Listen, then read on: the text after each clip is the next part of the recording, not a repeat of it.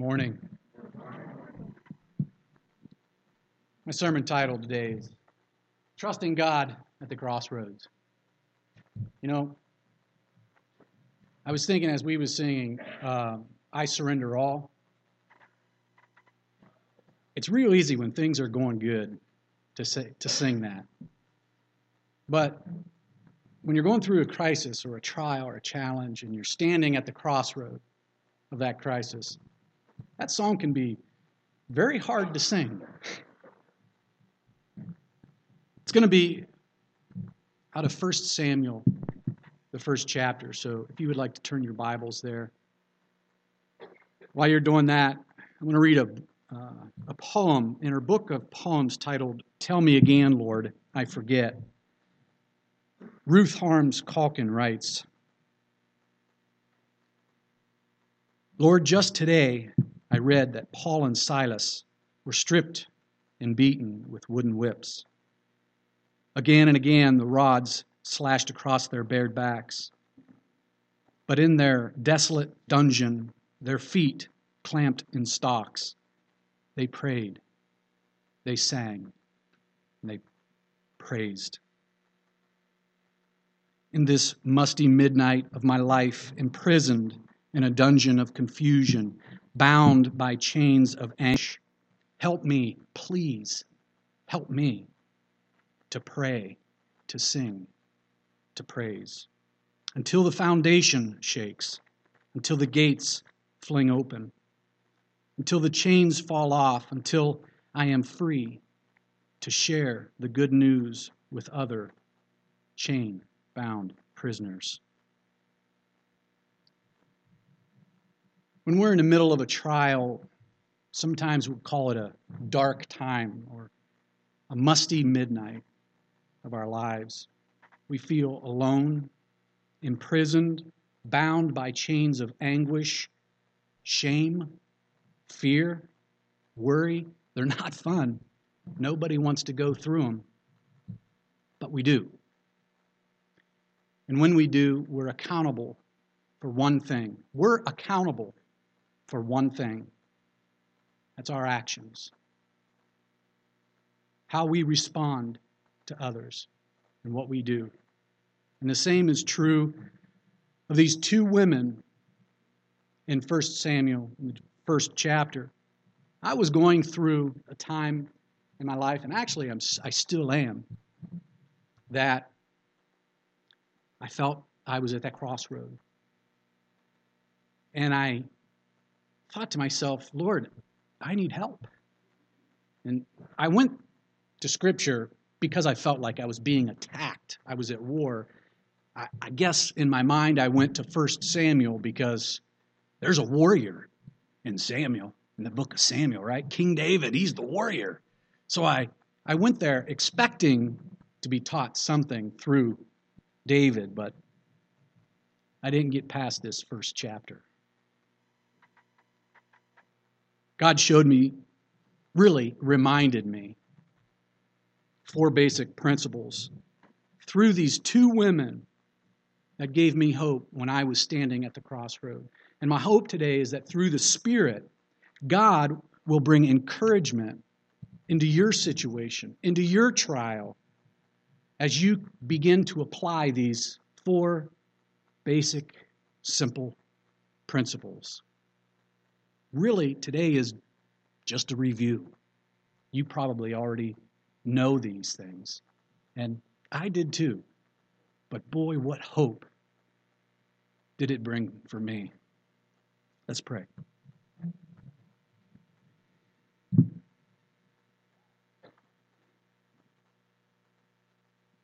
God, you are so good. You are truly an amazing God. You care deeply for us, and you desperately want us to know that.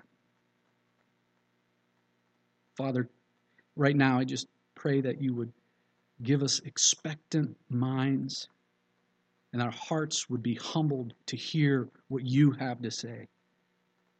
And Father, may we be just willing to say, I surrender all in response to what you tell me. In Jesus' name, amen.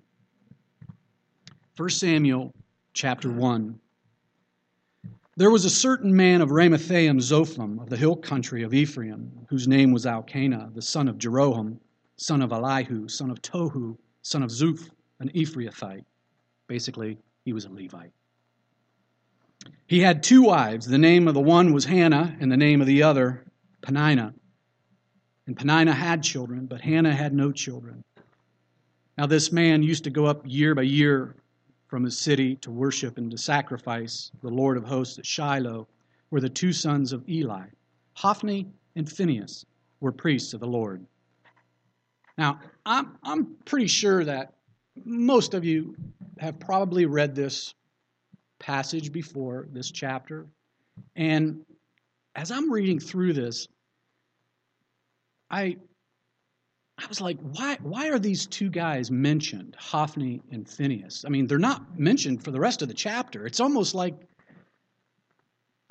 they're not supposed to be there. But we know that this is God's word, so it is supposed to be there. The only thing I can think is that the writer is giving us some background. He's telling us what kind of time this was. What was the life and times of the people here? So let's back up. Before Elkanah marries Peninnah, before Elkanah even marries Hannah, let's set the scene a little bit. Hophni and Phinehas, later in Scripture, were described of having no regard for the Lord as wicked men, folks, and they were leaders in the church. Their father was the high priest, Eli. It would be like the senior pastor in today. Now, he didn't stop his two sons, Hophni and Phinehas, from doing the evil that they did. He allowed it to continue. Judges says, in those days, Israel had no king. All the people did whatever seemed right in their own eyes. So basically, this was a time where everybody just did whatever felt good to them. If they wanted to do this, they did this. If they wanted to do that, they did that. Godliness was a thing of the past. Their mindset was, that was then, this is now. Corruption, all levels of society.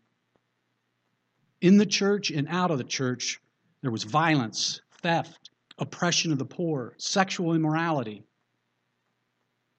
It was during this time, in this town of Ramah, lived that man, Elkanah. Elkanah, that's an interesting name. It means God purchased or God created. Like I mentioned, he was a Levite. So that would mean that he would be serving in the church too.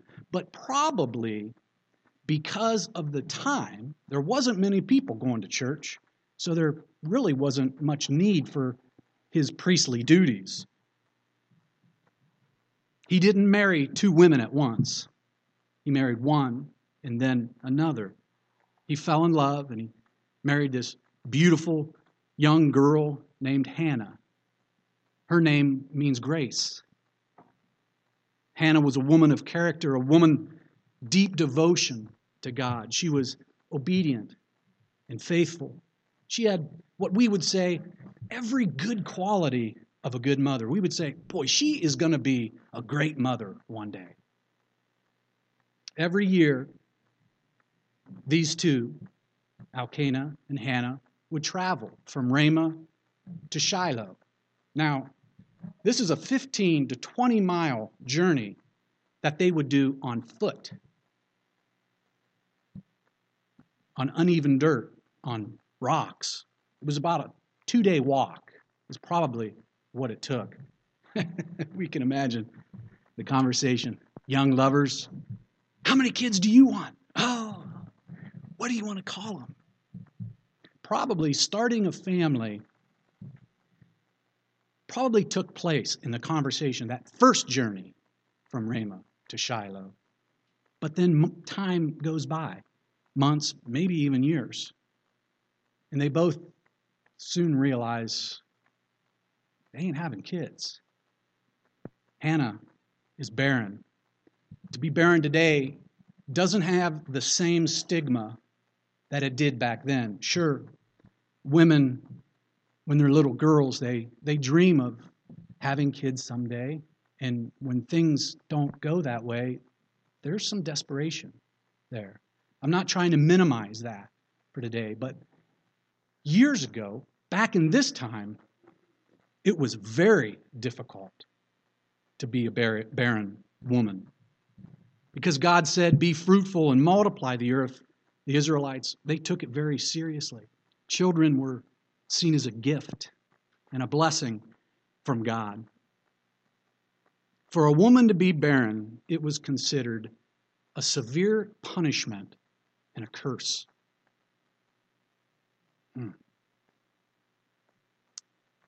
Rachel cries in desperation in Genesis 30, "Give me a child or I'll die." It's said that if you were a woman married and you were barren, you have failed to fulfill the primary expectation of a woman. So in other words, if you didn't have kids, you were less than a person. You were worthless, ridiculed, talked about, pointed at, put down. And for some reason, polygamy seemed to be some sort of solution. We know this from Scripture. Sarah gives Hagar to Abraham and Rachel, Bilhah to Jacob. But Hannah, she would have felt inadequate as a woman, neglected, humiliated, worthless, lonely, physically and emotionally drained. For Hannah, she was standing at the crossroad. She was in a crisis of her faith. And one of the biggest mistakes that we make when we're standing at the crossroad is we run before God says, go. We get ahead of God. We don't wait for God, but we run ahead of Him. Whether it's out of excitement or despair, we go. I don't know how many times I'd be excited because God was leading me in a direction and boom, I was off and running. Big mistake, big mistake. For these two, it was no different. They took off running. We got to do something. I have no kids. Enter woman number 2, Peninnah. Her name means pearl, ruby, so she was probably a very beautiful woman. But she was a woman like Hannah, coming into this marriage with hopes and dreams of sharing her life with somebody that she loves, romance, starting a family. She had those same hopes and dreams. Not much is said about Peninnah in Scripture, but we know right out of the gate she's successful because she's fertile. She has sons and daughters. Folks, that's a minimum of 4. But she, too, realizes she is inadequate. The husband that she loves so deeply doesn't love her back the same. His heart belongs to Hannah. She's desperate to win the affection of her husband. She sees how he looks at her, how he talks to her, how he just hangs on her every word. She probably has questions too. I gave you kids. How come you don't love me more? What's wrong with me? It isn't supposed to be like this. For Peninnah, she's standing at the crossroad. Life just wasn't being fair. And sometimes life just isn't fair, is it? Life just throws you a curveball. You desperately want something, but it just seems to be out of your grasp. Or maybe it just runs through your fingers. You can't hold on to it.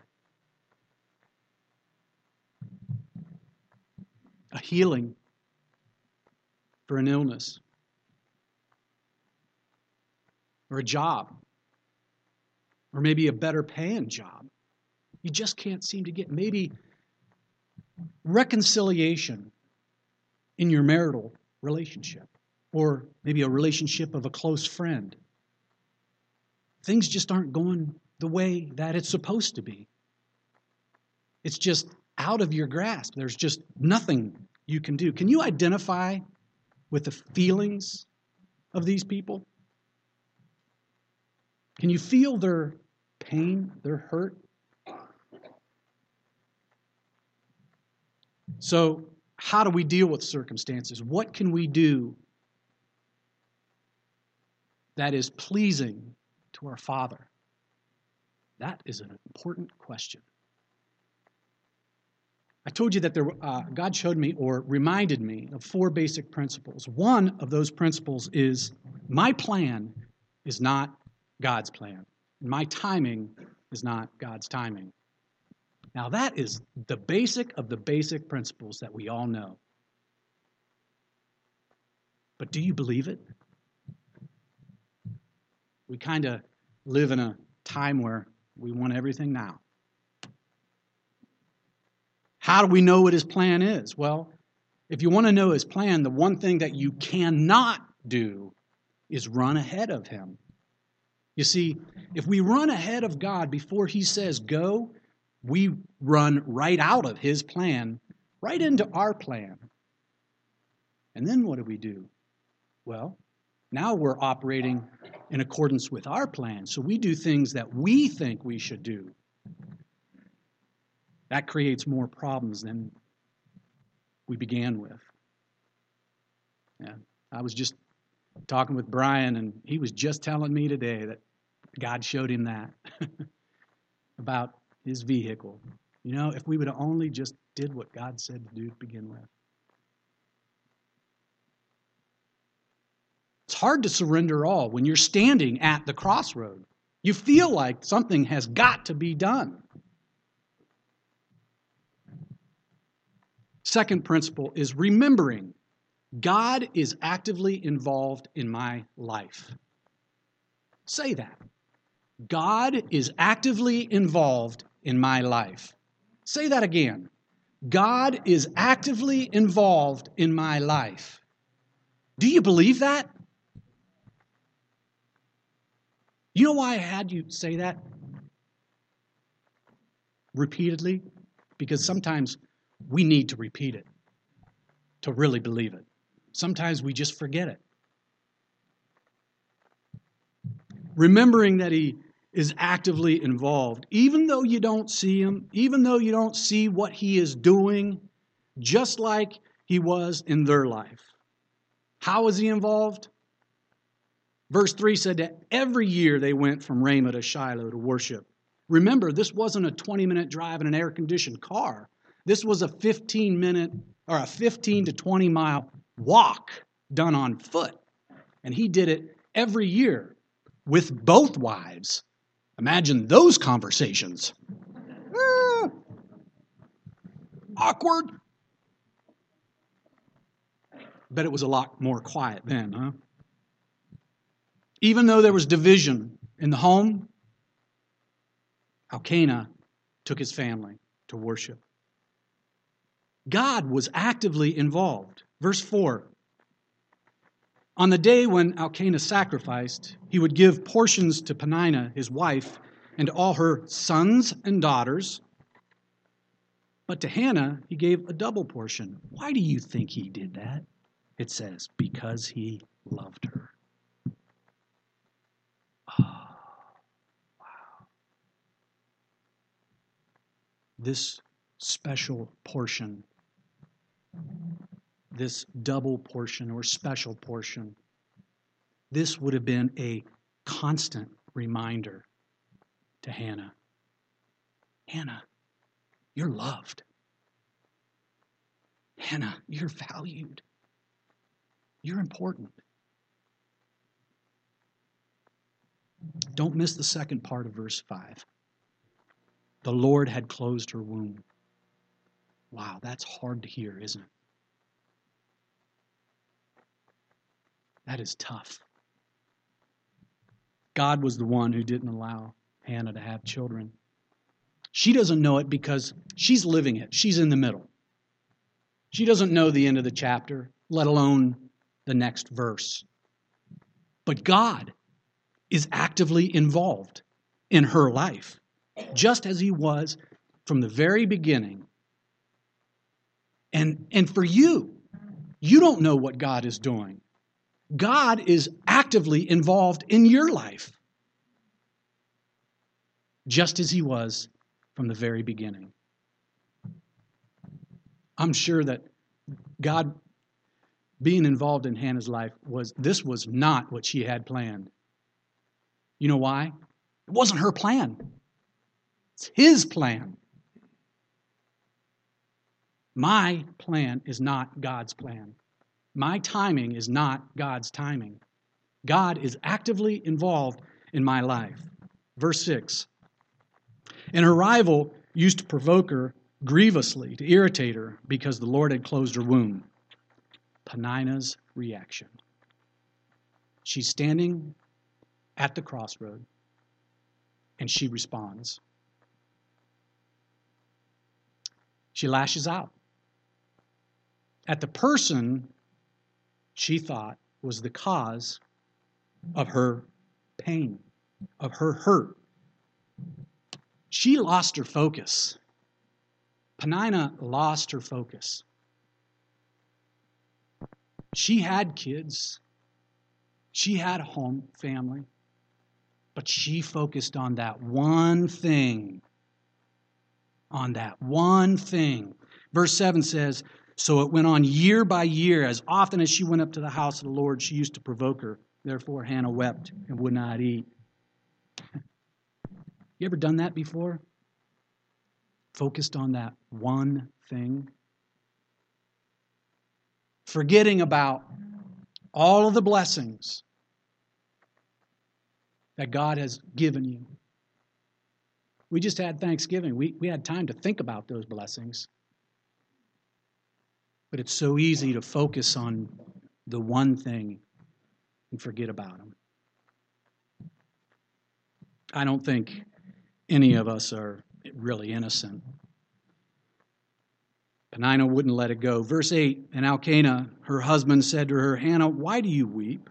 And why do you not eat? And why is your heart sad? Am I not more to you than 10 sons? Okay. So, if there was a top 10 list of the most insensitive things ever said, this would probably be number one.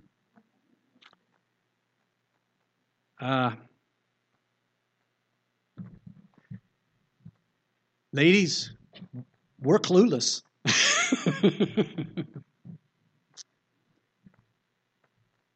Hannah's name was Grace, right? Show me some. But notice how Hannah reacts to her crisis. Verse 9, after they had eaten and drunk in Shiloh, Hannah rose. Now Eli the priest was sitting on the seat beside the doorpost of the temple of the Lord. She was deeply distressed and prayed to the Lord and wept bitterly. And she vowed a vow and said, O Lord of hosts, if you will indeed look on the affliction of your servant and remember me and not forget your servant, but will give your servant a son, then I will give him to the Lord all the days of his life, and no razor shall touch his head. Great reaction. She prays. She goes to God. She pours it out to her father. And I love this prayer because it's a prayer based on perspective. The term that she uses, Lord of hosts, the Hebrew is Yahweh Tzabah. Yahweh is God's proper name. Sabah is an angelic army organized for war. This term is used 180 times in the Bible. And guess what? This is the first. She recognized God's position. She says, I know who you are. You are the leader of all of the angels. You can do anything. She recognizes his position and his capabilities. And then she calls herself servant 3 times in this prayer. The Hebrew word is amah. It means female slave. She recognizes her position. Lord, I will do anything that you want me to. I am your slave. You are my master. She recognizes her position and states her willingness by calling herself a servant. And then she vows a Nazirite vow. At the very end there, she says, no razor will touch his head. That is a common Nazirite. If you're going to be a Nazirite, then you're not. Remember Samson? He wasn't the best of Nazirites, but she vows this Nazirite vow. And in her mind, she made another decision. In verse 22, we know that she would give her son to Eli after she weaned him. Now, to me, this is amazing. Because you have this woman who was barren, living this way in desperation, feeling this way with the society pressures, and Peninnah eating at her tail constantly. And she says that she'll give him back to the Lord after 3 years. Folks, remember Eli, the high priest? He was a dad. Remember his sons? He wasn't the best of dads. He allowed his kids to do evil. But she made the decision to give him to Eli to be raised. And now, if she was to do that, she has no idea if she'll ever have kids again. She doesn't know that she'll have more kids. This might be her only one. And then she would be without child again, going right back into the same life that she had lived. I think there's more to this story. Just an observation. I believe this whole thing points to the coming Messiah. I think it's a foreshadow of the Messiah. I think it points to Jesus. You know, really, when we're reading Scripture, I like to ask, how does this relate to Jesus? But this is just an observation. Elkanah was a Levite. He was married to Hannah, who was barren. New Testament, Zechariah was a Levite. He was married to Elizabeth, who was barren. Hannah had a son, Samuel, and offered him as a Nazirite. Elizabeth had a son, John the Baptist, and offered him as a Nazirite. Samuel prepared a way. Remember, this was a time where there was no king. But Samuel prepared a way for a great king, King David. John the Baptist, he prepares the way for the great king, King Jesus. Just an observation. Verse 12. As she continued praying before the Lord, Eli observed her mouth. Hannah was speaking in her heart, her lips moved, and her voice was not heard. Therefore, Eli took her to be a drunken woman. And Eli said to her, "How long will you go on being drunk? Put your wine away from you." Why do you think Eli thought she was drunk? Well, and during this time, people didn't pray like we normally do, quietly. That was not done during this time. They prayed out. Just like I'm speaking now would be how they would pray. So it wasn't normal to see someone praying like this. But it's also a window into the life and times of the people during this time. It was more normal to see a person drunk at church than it was to see a person praying quietly. Interesting. Verse 15, but Hannah answered, "No, my Lord. I'm a woman troubled in spirit. I've drunk neither wine nor strong drink. I've been pouring my soul before the Lord. Do not regard your servant as a worthless woman. For all along I've been speaking out of my great anxiety and vexation." And then Eli answered, "Go in peace, and the God of Israel grant your petition that you made to him." And she said, "Let your servant find favor in your eyes." And then the woman went away and ate. Her face was no longer sad. Prayer changes things. Prayer changes hearts, and prayer changes faces. If you go into prayer and you come out with an unchanged heart, you're not done. Go back in. Spend more time with your Father. Pour out everything to Him. All of your anger, all of your frustration, all of your hurts. And then, after you've done poured everything out, allow Him to fill up what you've poured out. And I love verse 19. They rose early in the morning and worshiped before the Lord. Then they went back to the house at Ramah, and Elkanah knew Hannah, or he slept with his wife, and the Lord remembered her. Oh, that is great. The Lord remembered her. I love that. You are not forgotten. You're not alone. He remembers you. He loves you. He cares for you. Jesus knows your pain. Like Hannah, Jesus was a person full of character. He was a person full of love and gentleness, and he was treated unfairly by rivals at church. They wanted what he had, and they couldn't get it. So what did they do? They stripped him of his dignity out in the open. They humiliated on the front yard of the world on that cross. Jesus knows your pain. You're not forgotten. You're not left alone. He's there. He's waiting, listening, and he wants to reveal himself to you. And that's the third principle. God wants to reveal himself to you. Isn't that awesome?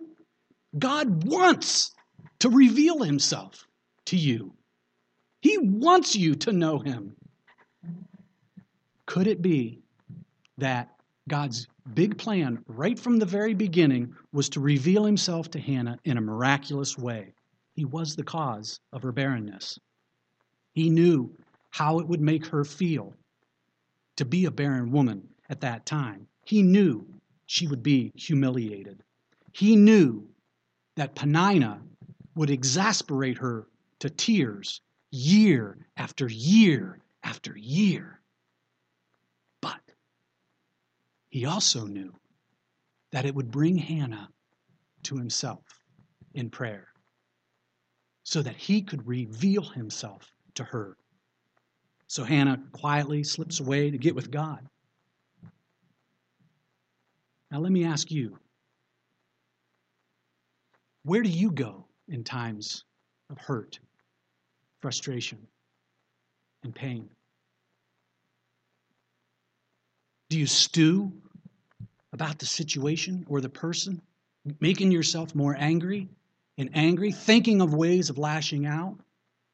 Or do you go to the one who wants to reveal himself to you. And he does this in prayer. Hannah goes to the one who could do what she could not. She trusts God. She was faithfully committed to God. She didn't want to be going through this, but she was. And that didn't stop her from being faithful to God. And don't let it stop you. When you know that God has a plan, that He's actively involved in your life, and that He wants to reveal Himself to you, it is so much easier to trust Him, to be faithful to Him, no matter what your circumstances are. Because, feelings come and go. You're going to have good days, you're going to have bad days. But faithfulness is an everyday occurrence. That's my fourth principle. Feelings are fleeting, but faithfulness is forever. Feelings are fleeting, but faithfulness is forever. When you're living at the crossroad, in the moment of your trial, it's hard to remember that it's going to end, because sometimes it feels like it's going to go on and on and on and on and on, year after year. And it was no different with Hannah. Her trial started when she first got married. She was barren. During all those years, Hannah endured. Hannah persevered. I love what James says out of the Message. Consider it a sheer gift, friends, when tests and challenges come at you from all sides. You know that under pressure, your faith life is being forced into the open and shows its true colors.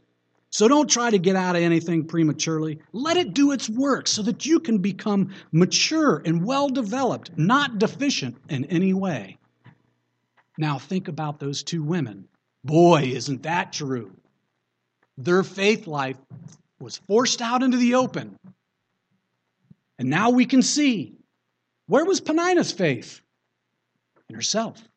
She had her own plan. What was Hannah's faith? She trusted in God. See how it's forced right out of the open for you to see. Did you know that God is building your faith? He wants your faith to grow. And He uses trials or challenges, or call it whatever you want. But He uses those times in your life to build your faith. It's as if God is standing here before you today and He says, "Do you believe me?"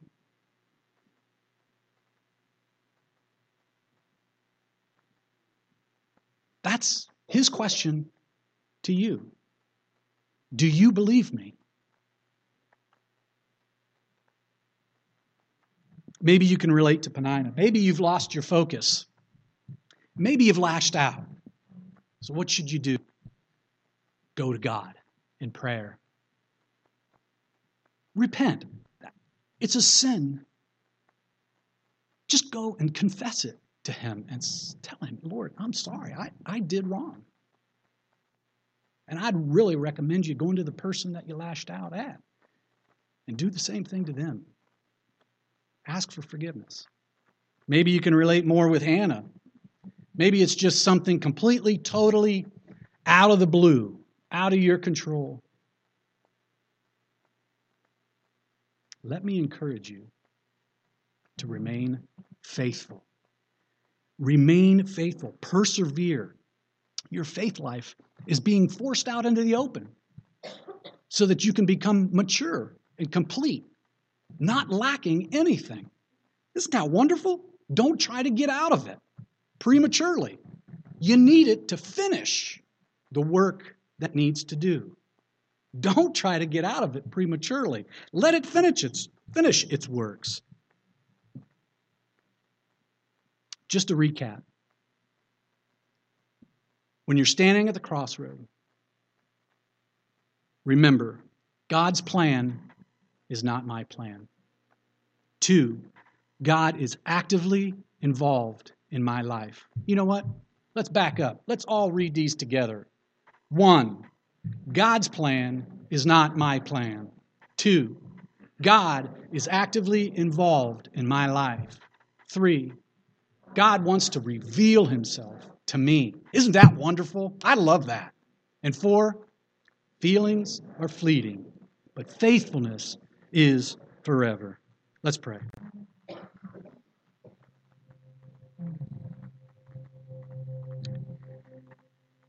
I started with a poem. I'd like to end with one, so just keep your eyes closed and let this sink in. Pain knocked upon my door and said that she had come to stay. And though I would not welcome her, but bade her go away, she entered in like my own shade. She followed after me. And from her stabbing, stinging sword, no moment was I free. And then one day another knocked, most gentle, at my door. I cried, "No! Pain is living here. There is no room for more." And then I heard his tender voice, "'Tis I. Be not afraid." And from that day he entered in the difference it has made. For though he did not bid her leave, my strange, unwelcome guest, he taught me how to live with her. Oh, I had never guessed that we could dwell so sweetly here, my Lord and pain and I, within this fragile house of clay, while years slipped slowly by. It's by Martha Snell Nicholson. Father, some will need courage to respond to you. Help them to take that one step, to get one step closer to you. Some, Father, are going to need courage to remain faithful to you. Give them courage as well. Remind us of the work that you finished on the cross, to focus on you, to not get distracted by anything. Our life is yours. We surrender. We commit to being faithful, living your plan, waiting on you, because we know we can trust you. In Jesus' name, amen.